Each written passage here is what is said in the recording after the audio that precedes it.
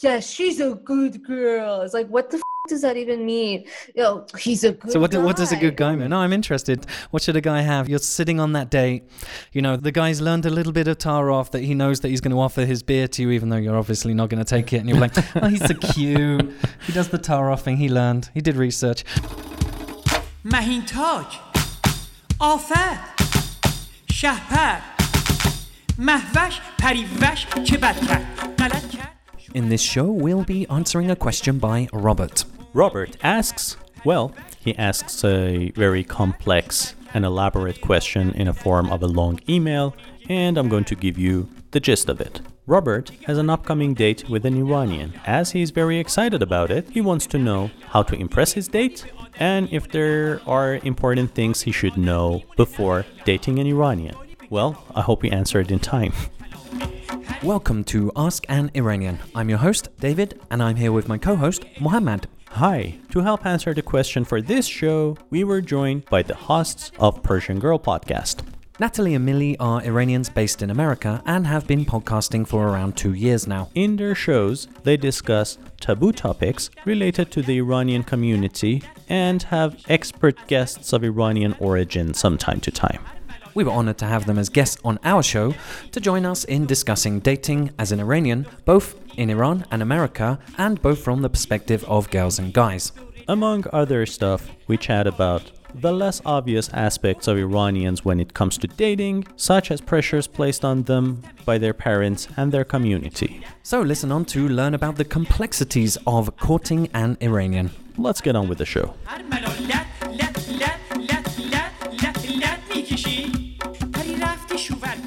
The cover photo for this episode for you guys should be like, those yellow warning signs with the exclamation points, and then say date an Iranian at your own risk. Exactly. That's it. I think you've just volunteered to design that for us there. Excellent.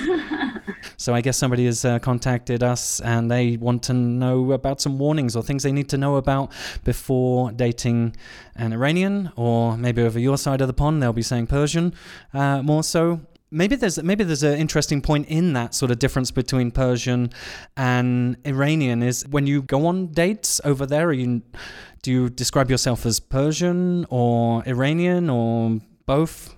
Well, I was gonna say, is that a thing? that there are a lot of people that like to comment on the fact that Persia isn't a thing anymore and that the Persian Empire ended a long time ago. Because we made a few TikToks for Persian Girl podcast. And people would comment on them and be like, how can you be a Persian girl if Persian girls don't exist? Persia doesn't exist. You're not Persian. And I'm just like, okay, fine, call me Iranian. To me, it doesn't make a difference. It's just whatever is in my head at the moment is what's going to come out of my mouth. I can either say Iranian or Persian. It's not like a pride thing for me that I'm only going to say Persian. To me, it doesn't make a difference. I just think Persian sounds sexier. Well, I also have another thing about this question. So it's what are some warnings before I date someone? I mean, there's two ways to look at it. Warnings about them or warnings about how you should act on this date. Yeah, do tell. Let's go into it. I think one more warning is study about the idea of Tarof. You really need to understand the concept before you go on a date with a Persian person, because any Persian, some Persians can get really offended if you don't understand that they're Tarofing, and then you don't offer them whatever you offered them a second time or third time. I know the first time I went to an American's house for dinner and their parents offered me a plate for food and I was like, no, I'm okay, and then they didn't offer again. And then I just sat there for an hour starving and watched everyone else eat because I was too embarrassed to be I was Tarofing, you're supposed to offer it twice. I didn't know what to say to them. So I just sat there and starved. So if you go to a cafe or a bar, you grab your beer or wine and then you're بفرمایید. You offer. You have to play the game in the bar. Is that it? Offer the wine before you start drinking. No, I think she just means that general concept. You need to understand okay. But no, that is true because the communication is not so literal as it would be with Americans here, for example. Like there is this, and that's kind of part of the charm and the flirtation. I mean, that is why so many, women from other cultures are attracted to Persian men, because that adds this like layer of complexity and charm to the interaction, I think. Yeah, I mean, again, there are good things. I think the person who asked this question is aware of that, which is why they're willing to maybe accept the downsides of dating a Persian. Yeah.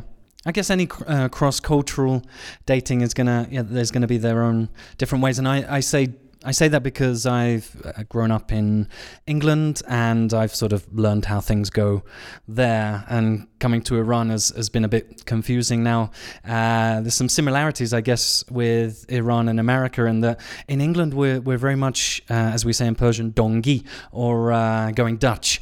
It's kind of weird. It's not so weird, but it's very nice if the guy offers to pay, and the woman will probably accept. But I think in a lot of interactions, it's sort of like either, at best I'll get this, you get the next one, or going Dutch on the bill. So something that was odd for me, and probably doesn't make me look great in any capacity, is that it was odd for me in Iran at first, going on a date, and the check comes and it's like, oh, okay, I'll get this then, and not only that, I'll get the bill, and there's zero recognition of getting the bill. I'm like, okay, I guess that's how it goes down here. And, so you don't split the check, and when you pay for whatever you're having, you don't expect a thank you afterwards. So it rarely happens that a thank you will happen after. Is that odd to hear, like from your side, or is that expected in a similar way? Personally, as a courtesy, I always offer to pay.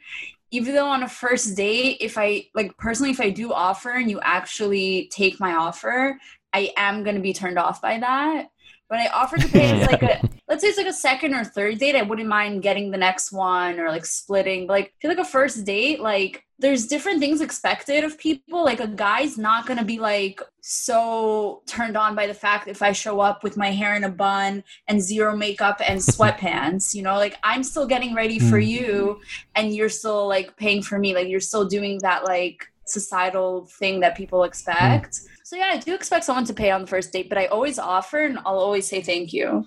But I guess in Iran, it's just not even a question. It's just it's so automatically expected there, I guess. There are Persian girls in America who do that. They're just like, they're not even going to flinch when the check comes. They're just going to sit there like perfectly still. They're not offering at all.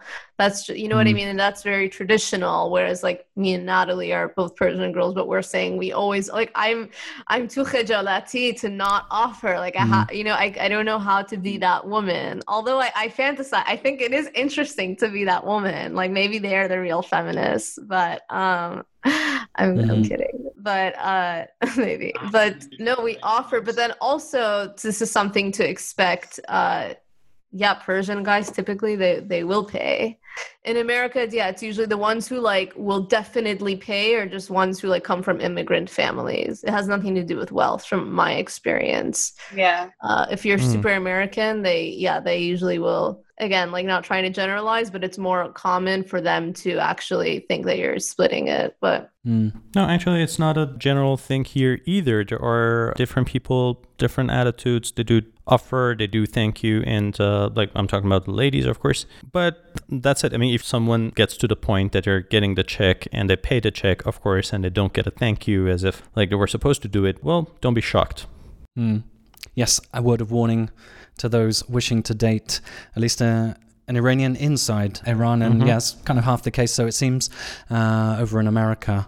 So what sort of, I'm interested to know what sort of topics might be discussed, or what type of topics are brought up by Iranians during dates, and we can probably start it off here, Mohammed, by talking about the ones that we often hear, or at least I'll speak for myself in this case. It's always interesting for me. It's one of the first things that in the tick list of things that you'll get asked is going to be where you live, and that's a big indicator as to, okay, what's the type of person that I'm chatting with, and I guess it's kind of sussing out the socioeconomic sort of differences between the two. And then next on the list would be, it's always interesting for me that sort of equally as much, if not more so, asking what the family does is kind of more important, equally as important as what you do for a living. And I can understand why that would be the case, I guess, or I think in Iran that happens because wealth is more family related than individual. Off the parents. Yeah, so we suck blood from the parents. Leeches.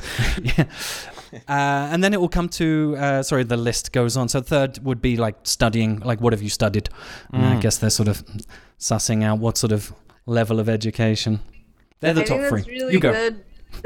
Like, I just don't want to forget my thought, but that's such a good way to put it. Like for us girls, it's, the guys are usually like sussing out not only our socioeconomic status, but they're like sussing out where we are on the scale of like 1 to 10 of being a khanum. They're like, let's test out her like khanum levels. And like for anyone who doesn't know, that means like lady. I don't know. I think it's just like not only your demeanor, but like, I don't know. It's like whether you talk too much or, do you know what I mean? Like maybe if you're over opinionated or like you know more about a certain topic, like politics or something than them, they're gonna be like, ugh, like she must be a like I don't know.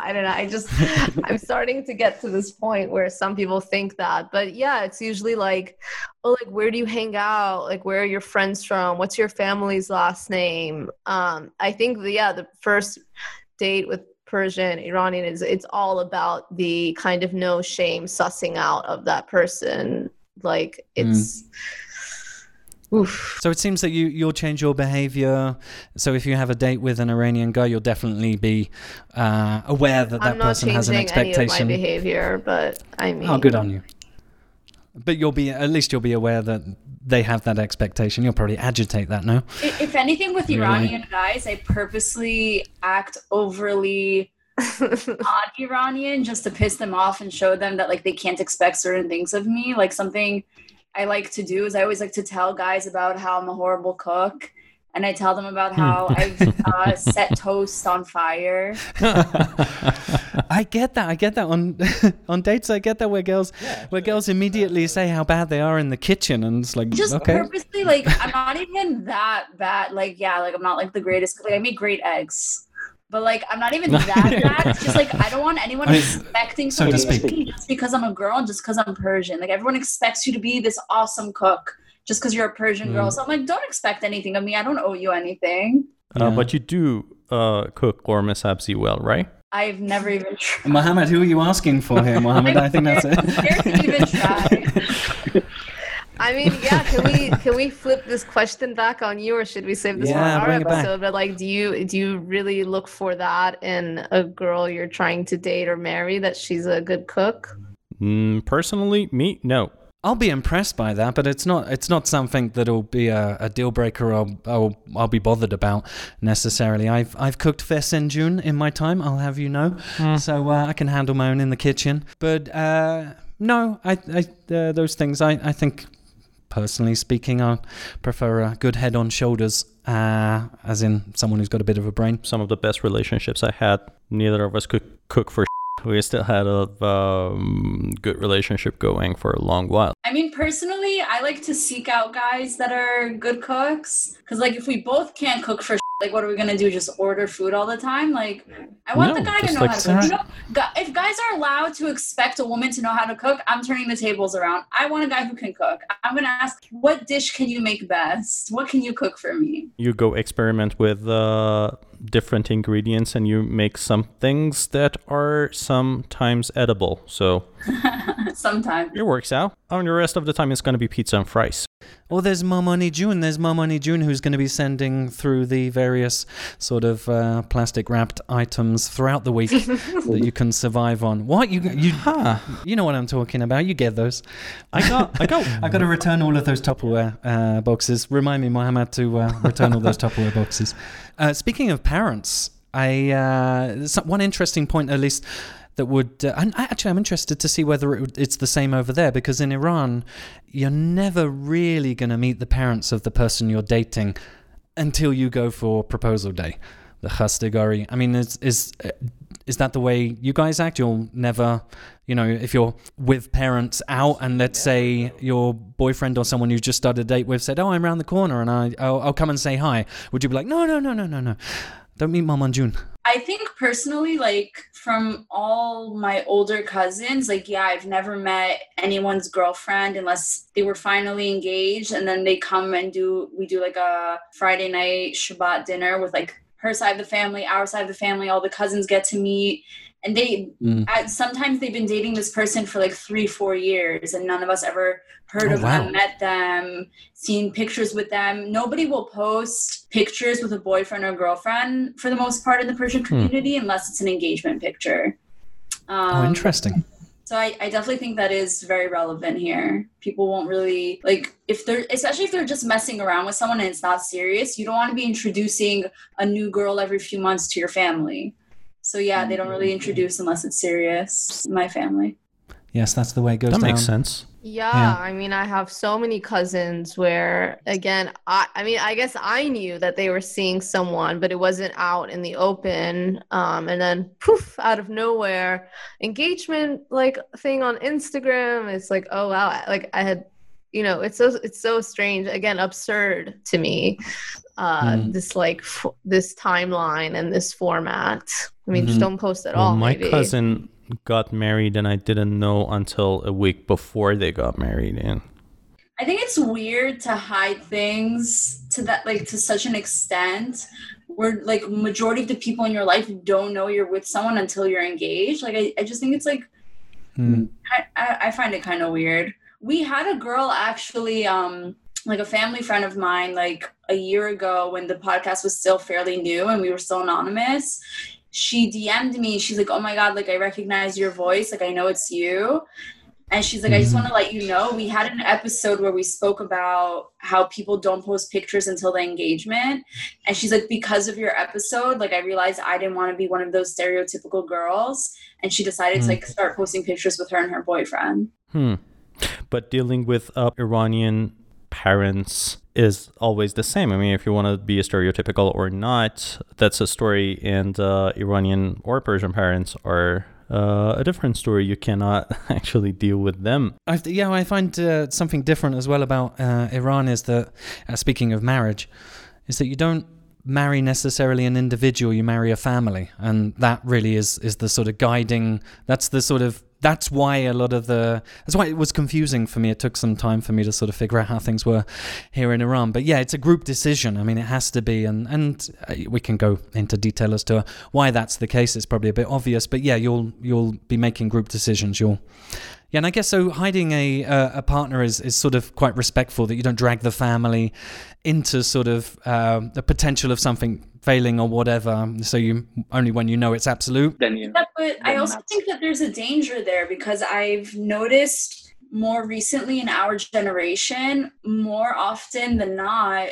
after the engagement, people are breaking up, and these are couples that were dating for maybe 3, 4, 5 years, and we're doing perfectly fine, and we're so happy together and meshed so well with each other, and we're really on the same wavelength. And then as soon as family gets involved, because family was never involved before the engagement, because they kept their family lives so separate before then, it's after the engagement that they realize that their families don't connect, they don't relate to each other's families, and then they break up more often than not. And that's why I think it's a bad thing that people keep things so separate until the engagement, because don't get engaged if you really don't know the person's family yet, because in a Persian family, you are marrying the family. So like, that's just something that... Oh, interesting catch-22 there. Well, I mean, my personal experience, like my first serious relationship, I hid from my parents. At the same time, I knew that my father kind of held this stance that it would be him like letting go of his pride or like lowering himself to be introduced to this person who I'm not engaged with, or I'm not like really in a serious relationship with. He's like, well, I'm not going to sit at dinner with this person. I mentioned it, but not in this light before. But for my parents, but more so my father, it was like a pride thing for him to let go of, to meet the person I was dating. But it ended up hurting all of us in the long run. I mean, because it's not just a matter of the engagement, but just the relationship was really bad for me. And they kind of implied that anyways, but if they had just met him earlier, then maybe I would have seen it. You know, if you see it in that context, sometimes it helps you realize it. So if I had seen the way he was interacting with my parents, and maybe I would have just, you know, so I think it could save everyone a lot of time. And now my parents, they don't think like, I mean, my mom never really felt like that, but neither of them, they're not traditional in that sense anymore. Like if I'm seeing someone and I say, hey, I really like this person, I think it's in their best interest to meet the person first before it gets too serious with me, and like, you know what I mean? So, but a lot of families don't do that. Yeah, excellent points there. Speaking of the marriage thing, I was just wondering, as far as like time to marriage, is there anything unique about the way Iranians, Persians are with that? Is there a certain, you wouldn't dare date more than 2 years, for example, if you're Iranian? There's, if I'm not mistaken, over in my experience in England, it can go on for quite some time and probably never lead to marriage. Yeah, I mean, my cousin, she's Persian, and she's engaged now, actually, but she was with her boyfriend for like 5-6 years, maybe more, but they were together since they were like teens. And I remember one time we were at a dinner and she told this Persian girl, like, she's like, oh, are you engaged? She's like, no, we're just like, he's my boyfriend. And then she's like, oh, well, how long have you been together? And when she said like how many years they've been together, this Persian girl looked shocked. She like, as if someone like said they had cancer. She was like, oh my God. Like, oh my God. It was so, sorry. I know that's up. I don't know where that came. I'm just trying to. I think there's probably a difference here between respective areas as well, because normally, and correct me if I'm wrong here, Mohammed, but people will live with their parents until they get married. Again, it's the family-to-family sort of scenario here. So in a sense, you're not really going to have that sort of type of time with your partner that you could probably afford or have in, let's say, America, as you guys would experience, or in England, where, you might sort of get to the point where you would live together. Yes, maybe the parents wouldn't see one another, but you would have that time together. But in Iran, that's very unlikely. There are people who actually go rent out a place, or one of them already have their own place, but it's very rare, honestly. It's very rare. Like most of the people, they live with their parents. They won't leave before they get married. It doesn't matter if they're boys or girls. So that is an issue, because you don't get to spend time as a couple with your partner. Yeah, so would your parents be shocked if you were living with your boyfriend? Is that still an Iranian thing over there, even though it's probably not unusual for that situation to happen in America?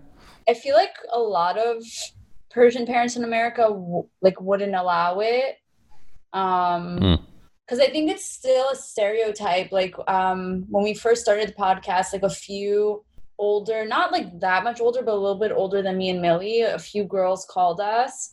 And they told us that some people made comments about them in the community because they lived on their own and they would travel on their own. And they kind of made comments like, oh, you must sleep around a lot because you have your own apartment and you like to vacation on your own without like someone to be there and watch over you. Yeah, the specific thing he said was, you travel a lot. You must a lot. Sorry, I don't know if there's cursing on this one. How rude. Bleep it out. It's like insane to say that. But yeah, it still is a stereotype. I think that if a girl moves out of her parents' house and has her own place before she gets married, she's probably running a one-woman brothel from her apartment. Oh God. And selling her I think, unfortunately, that's probably the perception here, at least from what I've heard from people. I mean, rarely do you find people living on their own. Mohammed, do you think that it doesn't happen too often? But yeah, if a woman is on her own, then yeah, what would the neighbors say? Exactly. That's absolutely true. Well, I think there's different levels, but to answer your question, I don't think my parents would allow it for me to live with my boyfriend. But maybe if I was engaged, I don't know. But there's different levels of like this, like that, what you're describing, like of strictness. Like there's the Persian parents whose kids go to college in the same area, always live at home. And then there's the Persian parents who will let their kids go to college and live somewhere else. But right after college, they usually move right back home. And that's usually when these Persian girls get like a little taste of like experimentation. And during this time, they're usually dating guys outside of their community because we don't where we eat, as we say. So that's what happens. But their parents still think they're like saintly virgins when they return home. And then slowly but surely they'll move into another man's house when they get married. So, and then there's the people, I don't know, like me, who have lived on their own, I don't know, operating the one-woman brothel, as Natalie says. Oh, God. But I think that's also another reason why within the Persian community, people don't want to date for too long or be engaged for too long. Because, like, who's going to believe you when you fake to be a virgin if they know that you've been dating your boyfriend for 5 years and you've been engaged for a year and a half to 2 years? Like, no one's going to believe that you're actually a virgin. So, like, the only way to fake being a virgin is, like, just make sure the timeline adds up and you haven't been dating the guy for too long and the engagement didn't last too long, and the wedding should be anywhere from 6 to a year after your engagement. If it's longer than that, no one's going to believe that you're a virgin. Yeah, I mean... Is it a thing here? Does anybody care about virginity here? For sure.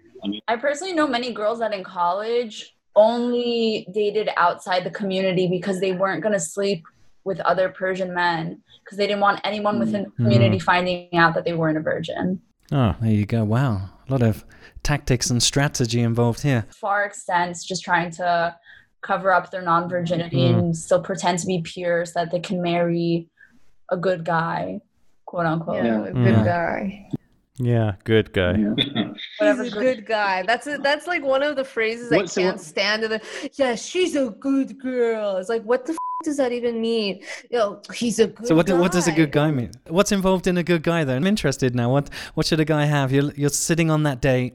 You know, the guy's learned a little bit of Tarof that he knows that he's going to offer his beer to you, even though you're obviously not going to take it. And you're like, oh, he's so cute. He does the Tarof thing. He learned. He did research. But how's he going to score some points with you? What's a good guy have? Well, I mean, I thought you wanted us to define what, like, people who use these terms, good guy, what that means for them. But I mean, I think it's the same for a good girl, a good guy. Like, good girl is someone, like, she comes from a good family and she has, like, shakhsiyat, like, she knows the right ways of socializing when she's around elder Persians. And, you know, she's high on the Khanum scale. Like, she doesn't come off like she has any sexual tendencies. But I also think a lot of Persian girls learn from a young age that if they come from a quote-unquote good family, when I say good family, I mean a wealthy family, that they can more often than not do things that they want and not have to care what the community says, because people are going to still see them as a good girl because they come from a high-up socially economic family, like socially economic status. And then girls who come from like lower families have to act more Khanum, have to pretend to be more Khanum, have to like really watch what they do and how they dress and how they act around the community because they already are at a disadvantage. So they have to act better in order to marry higher. I think that's still a thing within the community. Interesting. That's way more complex than I thought it would be. So what about the guys, though? What's the expectation for the guys? And then subsequently, what's your expectations for the guys? I mean, personally, everyone on our podcast knows that I will generally give anyone a chance if someone wants to ask me out because I'm not going to be mean to anyone who's showing interest in me because that's great. You showed interest in me. Like, why? There's no reason for me to be mean to you. But generally, I don't date Persians. So, but what is a good guy to you then? I don't know. What do you look for? Me, what I look for? I look for a guy that proves to me that he sees me as an equal and he's not trying. A guy can make it very obvious when he wants a girl that's timid and that doesn't know how to do most things on her own because they enjoy the control.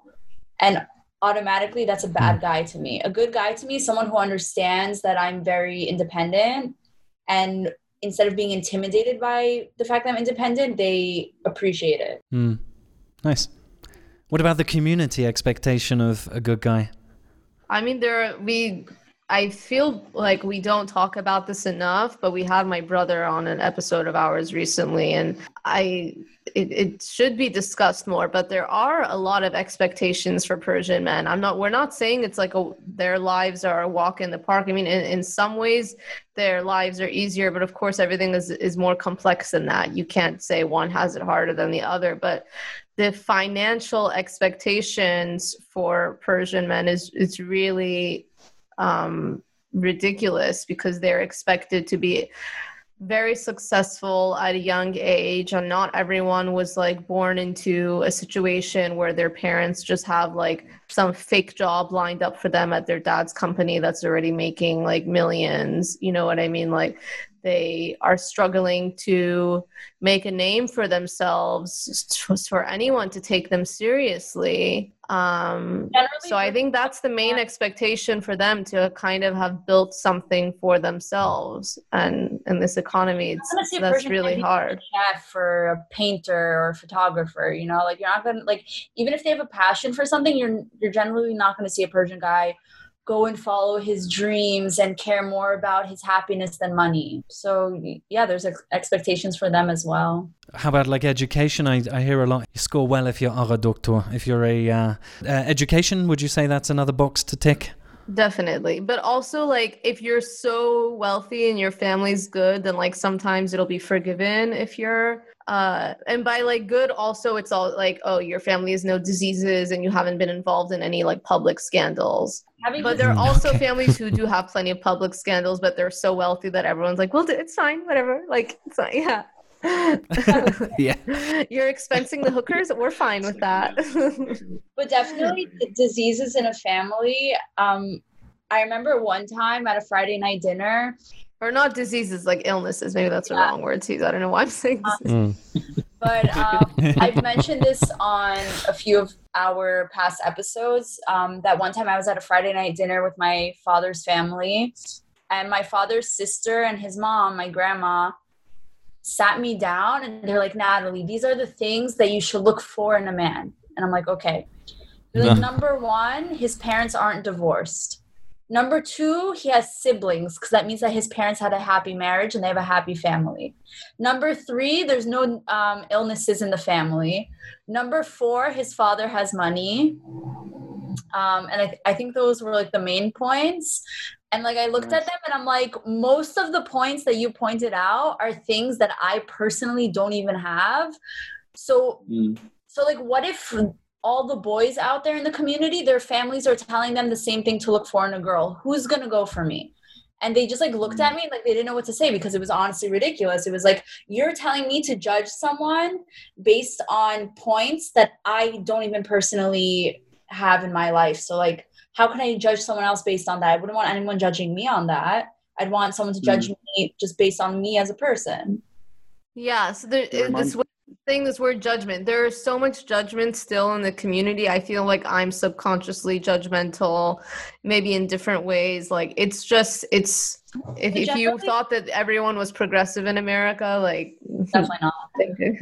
Generally with illnesses, like, I think the fear is they're like, oh, if someone in the girl's family has a genetic illness, they will most likely pass it on to the children that you have with them. So they're not a good candidate as a mother because they won't pass on good genetics.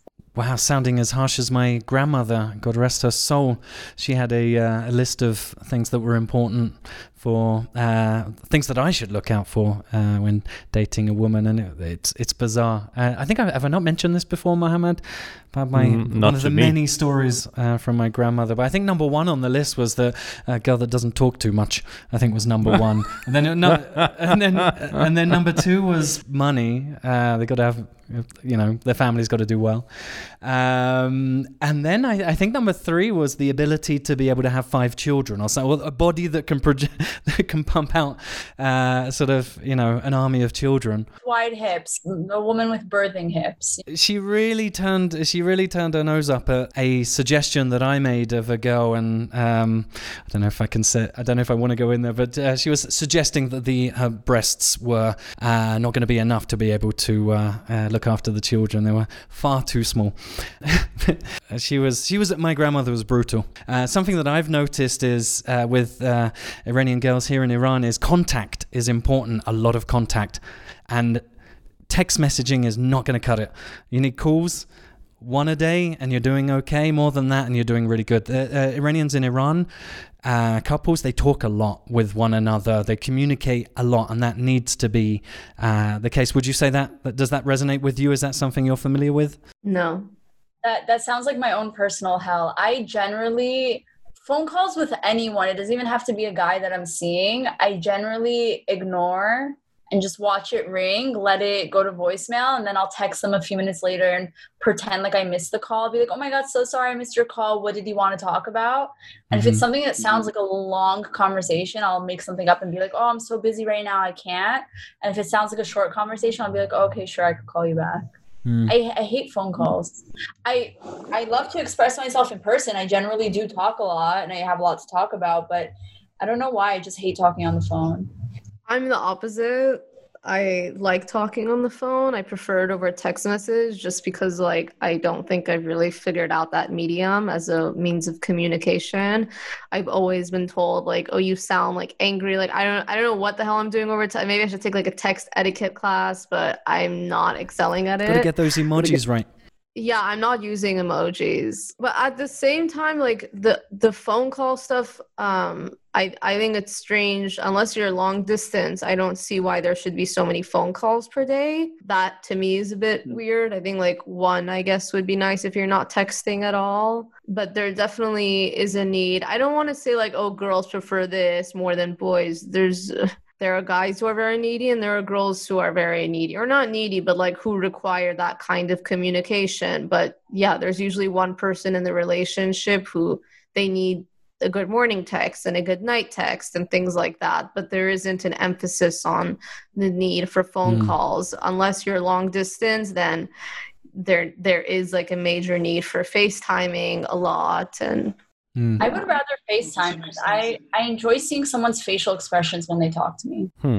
Well, up to some level, it's understandable here because, again, most of the people, I assume they don't have their own places. They don't have their own privacy. Either they have to go to cafes or parks or walks to talk in person. They don't, or...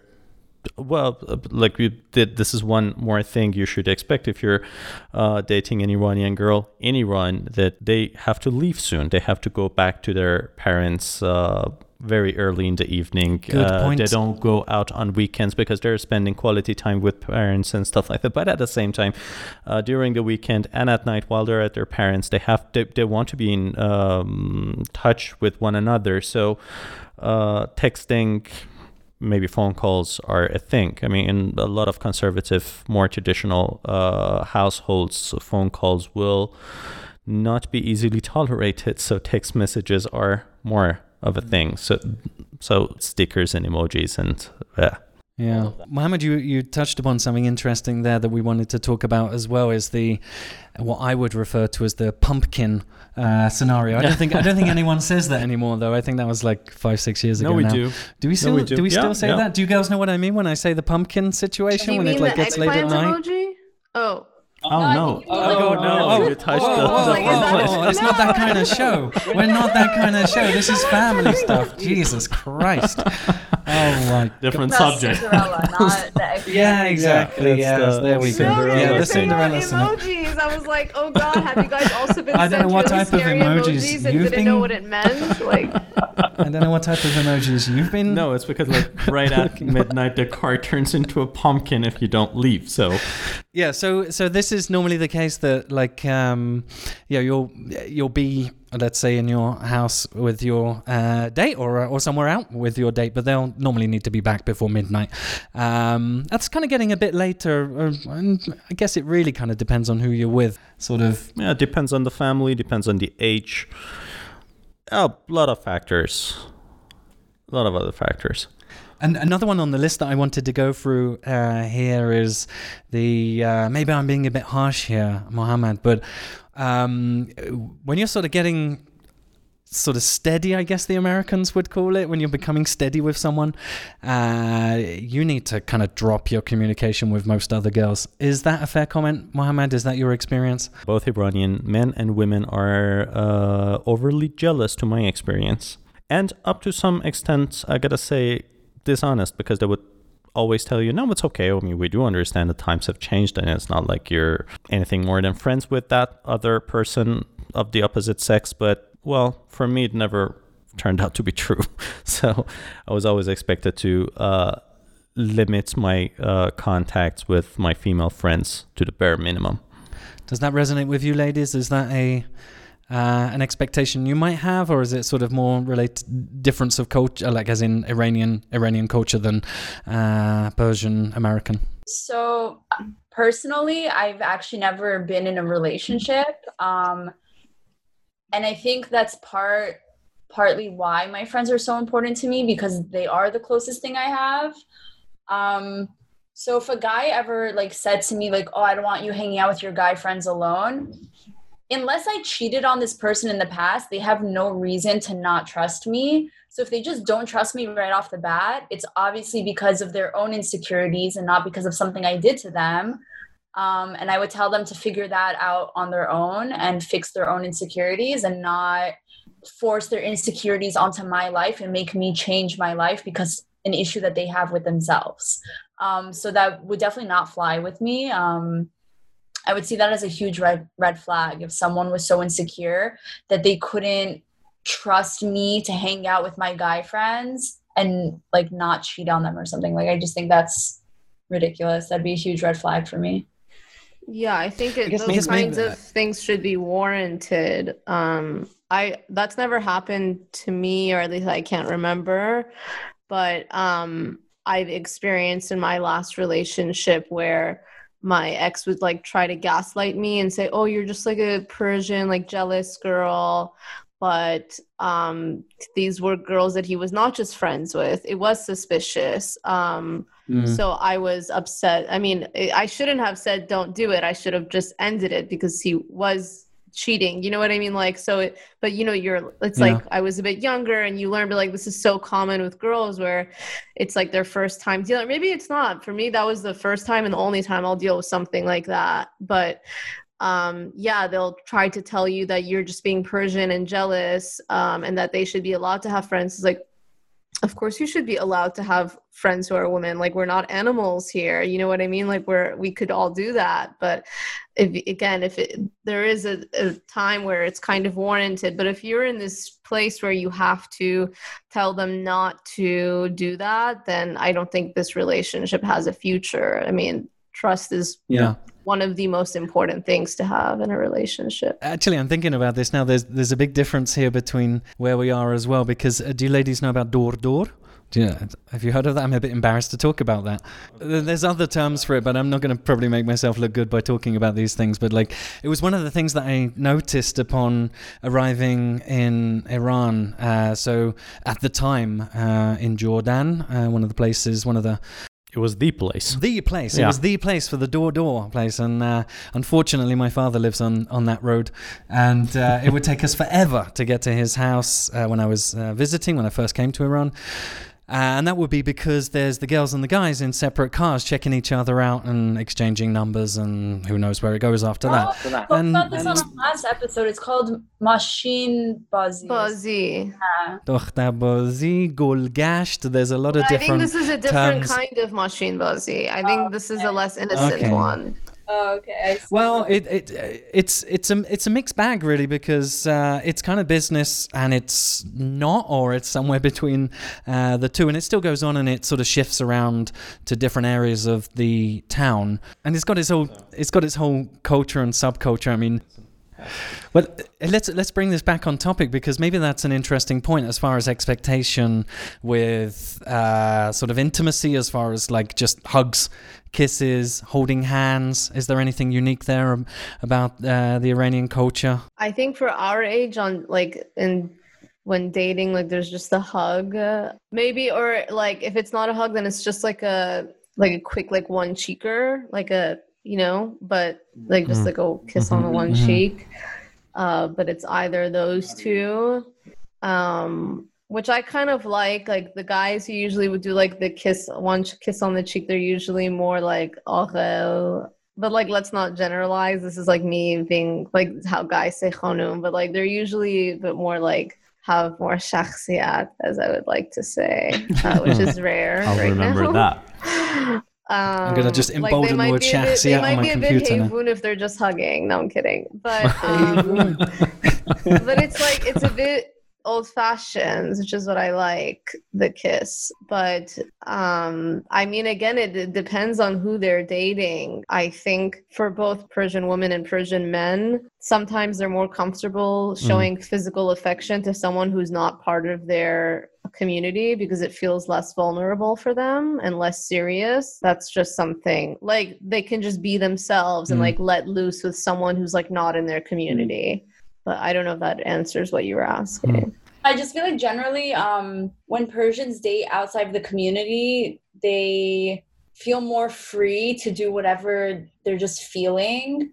But when you're dating someone from your community and you're dating someone that like your aunts and uncles know each other, or your cousins know each other, your grandparents know each other, your parents know each other, you're always going to have a little bit of a guard up, and you're always going to try to act a little bit more polite than you actually are. And you're always going to hold back a little bit, because like if you do anything overly aggressive or inappropriate, that can get back to your parents, that can get back to your grandparents. Like you're always going to act a little bit differently when you're dating someone from your community, because there's always more of a risk of giving yourself a bad name if you don't act right.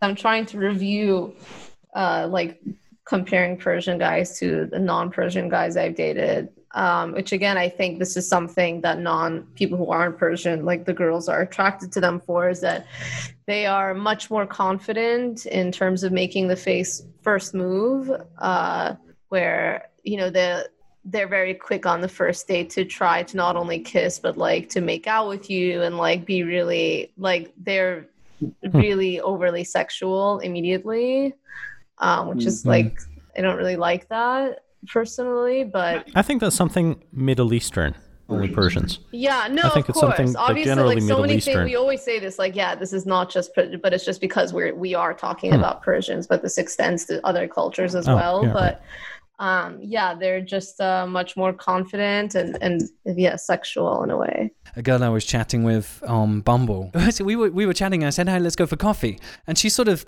she kind of gave me a few joke responses, and I was like, I don't know, is that a yes or a no? I couldn't quite figure it out. And I said, so yeah, like Friday, let's meet on Friday then. And she's like, what, are you serious? And I was like, excuse me? And she's like, what? Why would I go and meet you in a cafe? We don't even know each other. I was like, that's the whole bloody point of going to the cafe. Like, yeah, exactly. Like, what? Like, I was really weirded out by that one. But I think she was, I don't know. Yeah, she didn't give me a number either. And she was really like, I sent her my number and she's like, why did you just do that? I was like, okay, bye. This is too weird. I don't like when people want to get to know each other for too long over texting or phone calls before actually meeting each other, because a lot of the time when someone's hiding behind like a computer screen or a phone, they can act a different way, and then when you meet them in real life, they're completely different. So I'd much rather talk for like maximum a week, and within that week, let's find a time where we're both available to just meet in person already. Yeah, I think the problem is they call it pen friends on not looking for pen friends. I often see on women's profiles in London, at least. But I sort of, while I was in London and on Tinder back in the day, I would just very quickly move it to a. I mean, in London, it's such a small place anyway. It's quite easy to, you just say like, oh, how about we meet like whatever after work for coffee or something like that, and there was always a rhythm of what would, the scenario would always be like, oh, I need to go, I'm going to meet friends later, so there was no pressure on the date. But then, hey, I can cancel on the friends if the date's going well.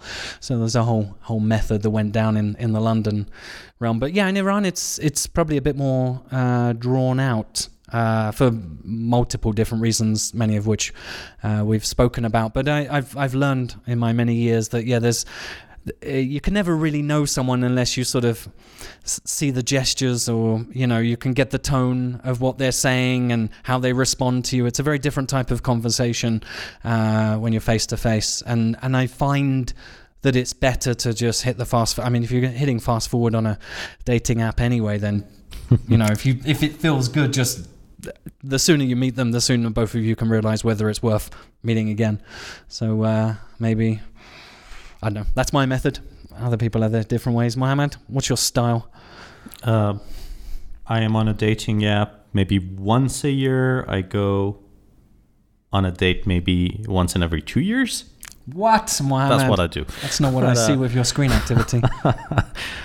So no, actually, if I meet someone, usually at parties or gatherings or whatever, or outside, if I ask someone out, I don't do long text conversations. Just I ask them out for coffee and talk in person for a bunch of hours. I cannot be on the phone for too long. I cannot text for too long. It's pointless, and it's impossible to know someone over text. So.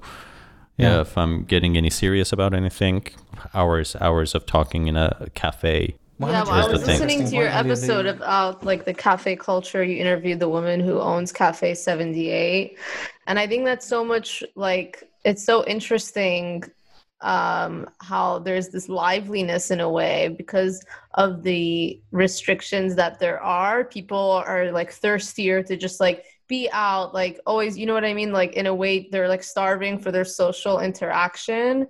So that it creates a much more liveliness, in my opinion. Whereas here, we can go wherever we want. I mean, obviously now things are a bit different with the virus, but I think people just resort to their phones, either meeting through dating apps or even on social media.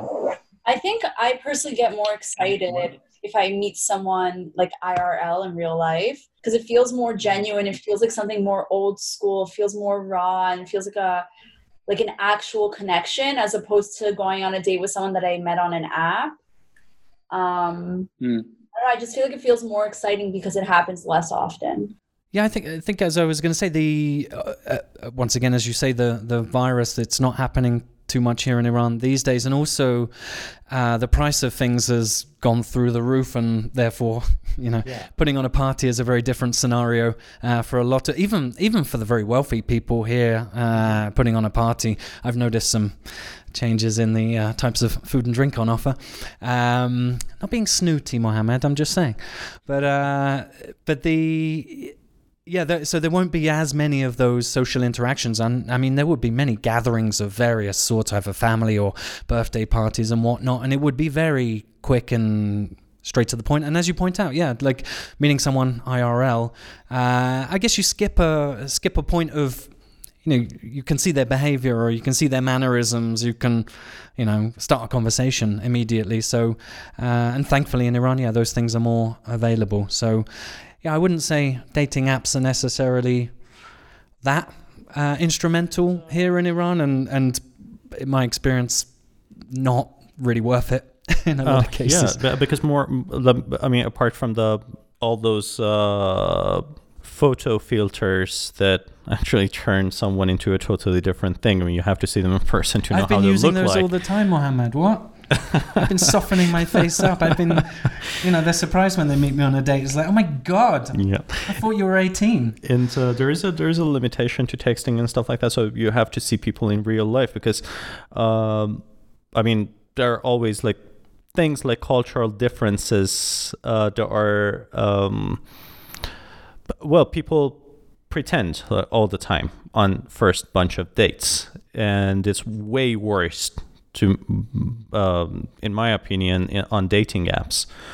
And there's also one other thing that comes to my mind, because these like dating apps, I mean, it kind of like opens up a little bit. I mean, like inter-community thing, because people don't go out with. I mean, in Iran at least, there are no bars, there are no pubs, there are no like festivals. You go and see new people, so you're always restrained to the circle of your friends or family and community. Like Armenians are hanging out with their own community, Jewish Iranians are hanging out with their own community, like Turks are there, and when you go to when a friend, like a Kurdish friend, invites you, you see like 90% of the people at their party are Kurdish, maybe. Well, David and I, we've been hanging out with more cosmopolitan circles, so it's a little bit different. But like these dating apps also just take you outside of that, I guess. Actually, on that front, that's a good point, because I've kind of learned a lot about this place by going outside of my bubble for meeting people on dating apps. So people that I literally really would never meet in any of the circles, and I've appreciated that. That's been a good thing. Good point there, Mohammed. You touched upon a sort of a difference there, Mohammed, that maybe sort of is a difference for you girls as well. That is, if I'm not mistaken, you're Jewish Persian, and I guess that in itself brings a sort of culture within a culture. Am I right? Does that limit things or make things more difficult? Like my father, for example, he's not a religious man. He's just very old-fashioned. So to him, like religion is just like everything's the same. It all rooted from the same place. He's not strict because he's religious and because we're Jewish. He's strict just because he's an old-fashioned Iranian man. So for me, it was always more, I noticed more pressure from the fact that I was Iranian more so than the fact that I was Jewish, because like a lot of other Jewish communities in New York, like Moroccan or Syrians actually probably way more old-fashioned than we are. They're also a very intense community. But there are certain communities that they're just more relaxed. And like the Persian community just has a stereotype and a higher standard for the girls within the community. So there's like a Persian pride on the top of other traditions. Yeah.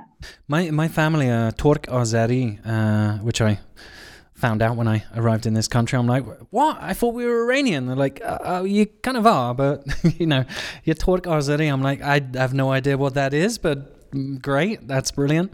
But yeah, there's often a lot of talk about marrying the Turk girl, and I think how does the phrase go, Mohammed? It's like you take a Turk girl but never give a Turk girl, or there's some phrase about like, That's the first time I'm hearing such a thing. My family The kind of Turks like get it. so much hate though. I know. It's like, they How literally so? have- Who's hating on the Turks?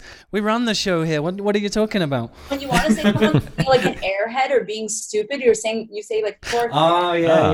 For yeah, like, don't it's- say that. yeah. I feel like it's really offensive. No. That's, you can't say that. We can say that. That's our. These are our jokes, not yours. Yeah.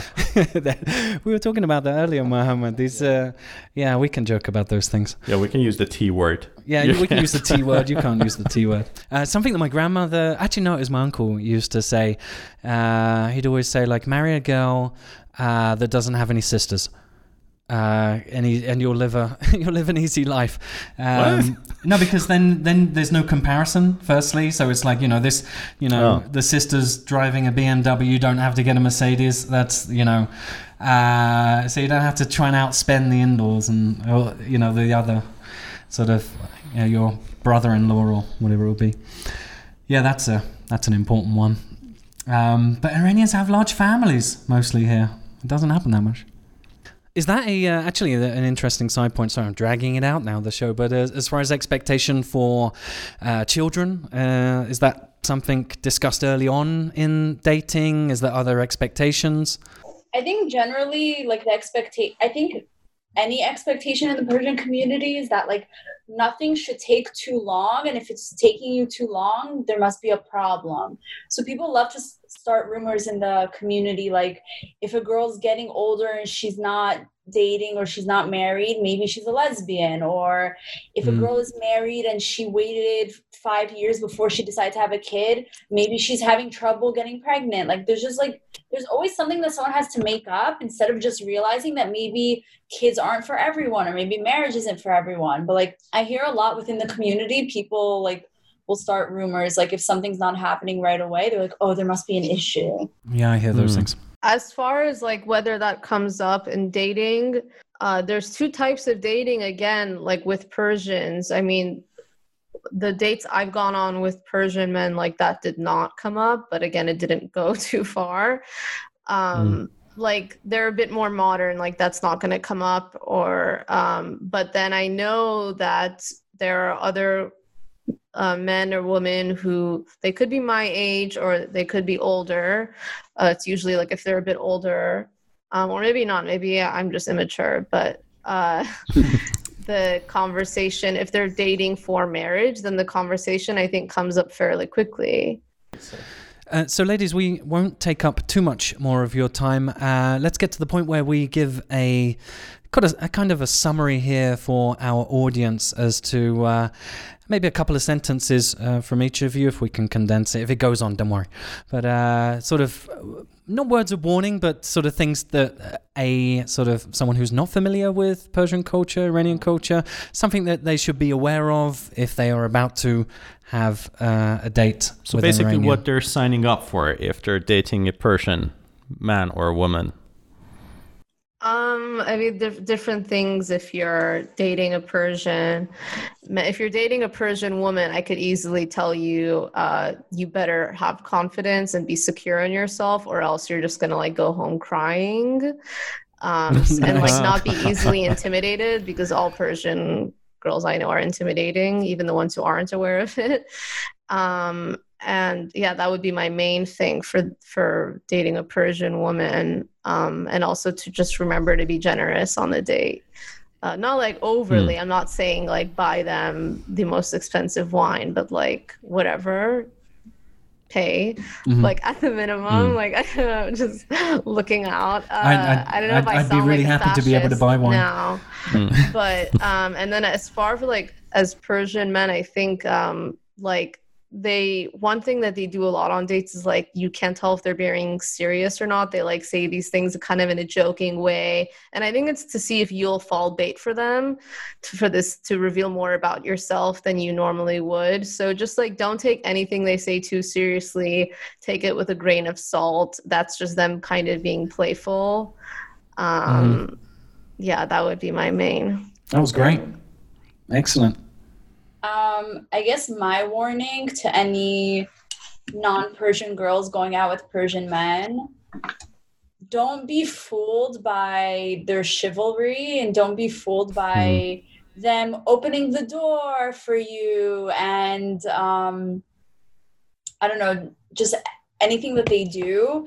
It's just all out of the culture. It's just like, I don't want to call it fake politeness, but it's just something that's expected in our culture to be extra polite and extra caring in that way, and do a lot of things that a lot of men today don't do.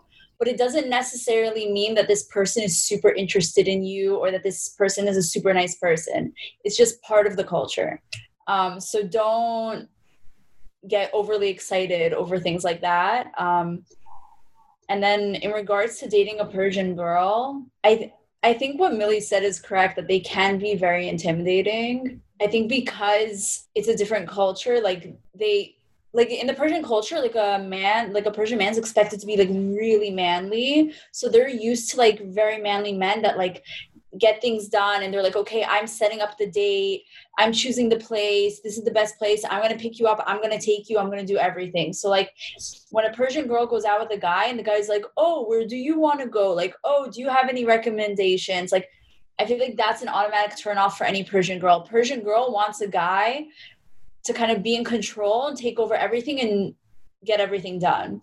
So that'd be my advice to any guy dating a Persian girl. Don't ask her where she wants to go for dinner. Tell her where she wants to go for dinner. Wow, that was incredible. So thanks ever so much for that amazing advice. Help our audience out here by letting them know where they can follow you. Where should they go to? Natalie, do you want to plug us? You can follow us on Instagram at Persian Girl Podcast. We're also on Spotify, and we're on the Apple Podcast app. Oh, don't forget our Patreon. Our Patreon. Patreon, yeah. Go for the third tier, I recommend. /Persian Girl Podcast. Yeah, the third tier is definitely the best one. It's the Dudul Tala tier. The Dudul Tala. We're not going to translate what that is. It's a basic concept of your penis is made of gold, therefore it's completely useless. So those in our those in our audience who have a golden penis, you know where to go and take your golden penis. Go to the third tier of the Patreon for Persian Girls podcast. Thanks ever so much for being on the show. It's great after all the planning that went into trying to get us in one place on various recording devices. It's been a bit tricky, but that has exceeded any expectation that I had. That was incredible. Thanks ever so much for your amazing words of wisdom. And thank you for being so generous with your time today. Well, we would love to have you on our podcast. So thank you again for having us. It would be an honor. Looking forward to that. Excellent. Okay, ladies. Well, you take care. All the best. And until the next show. All right. Khodafis. Khodafis.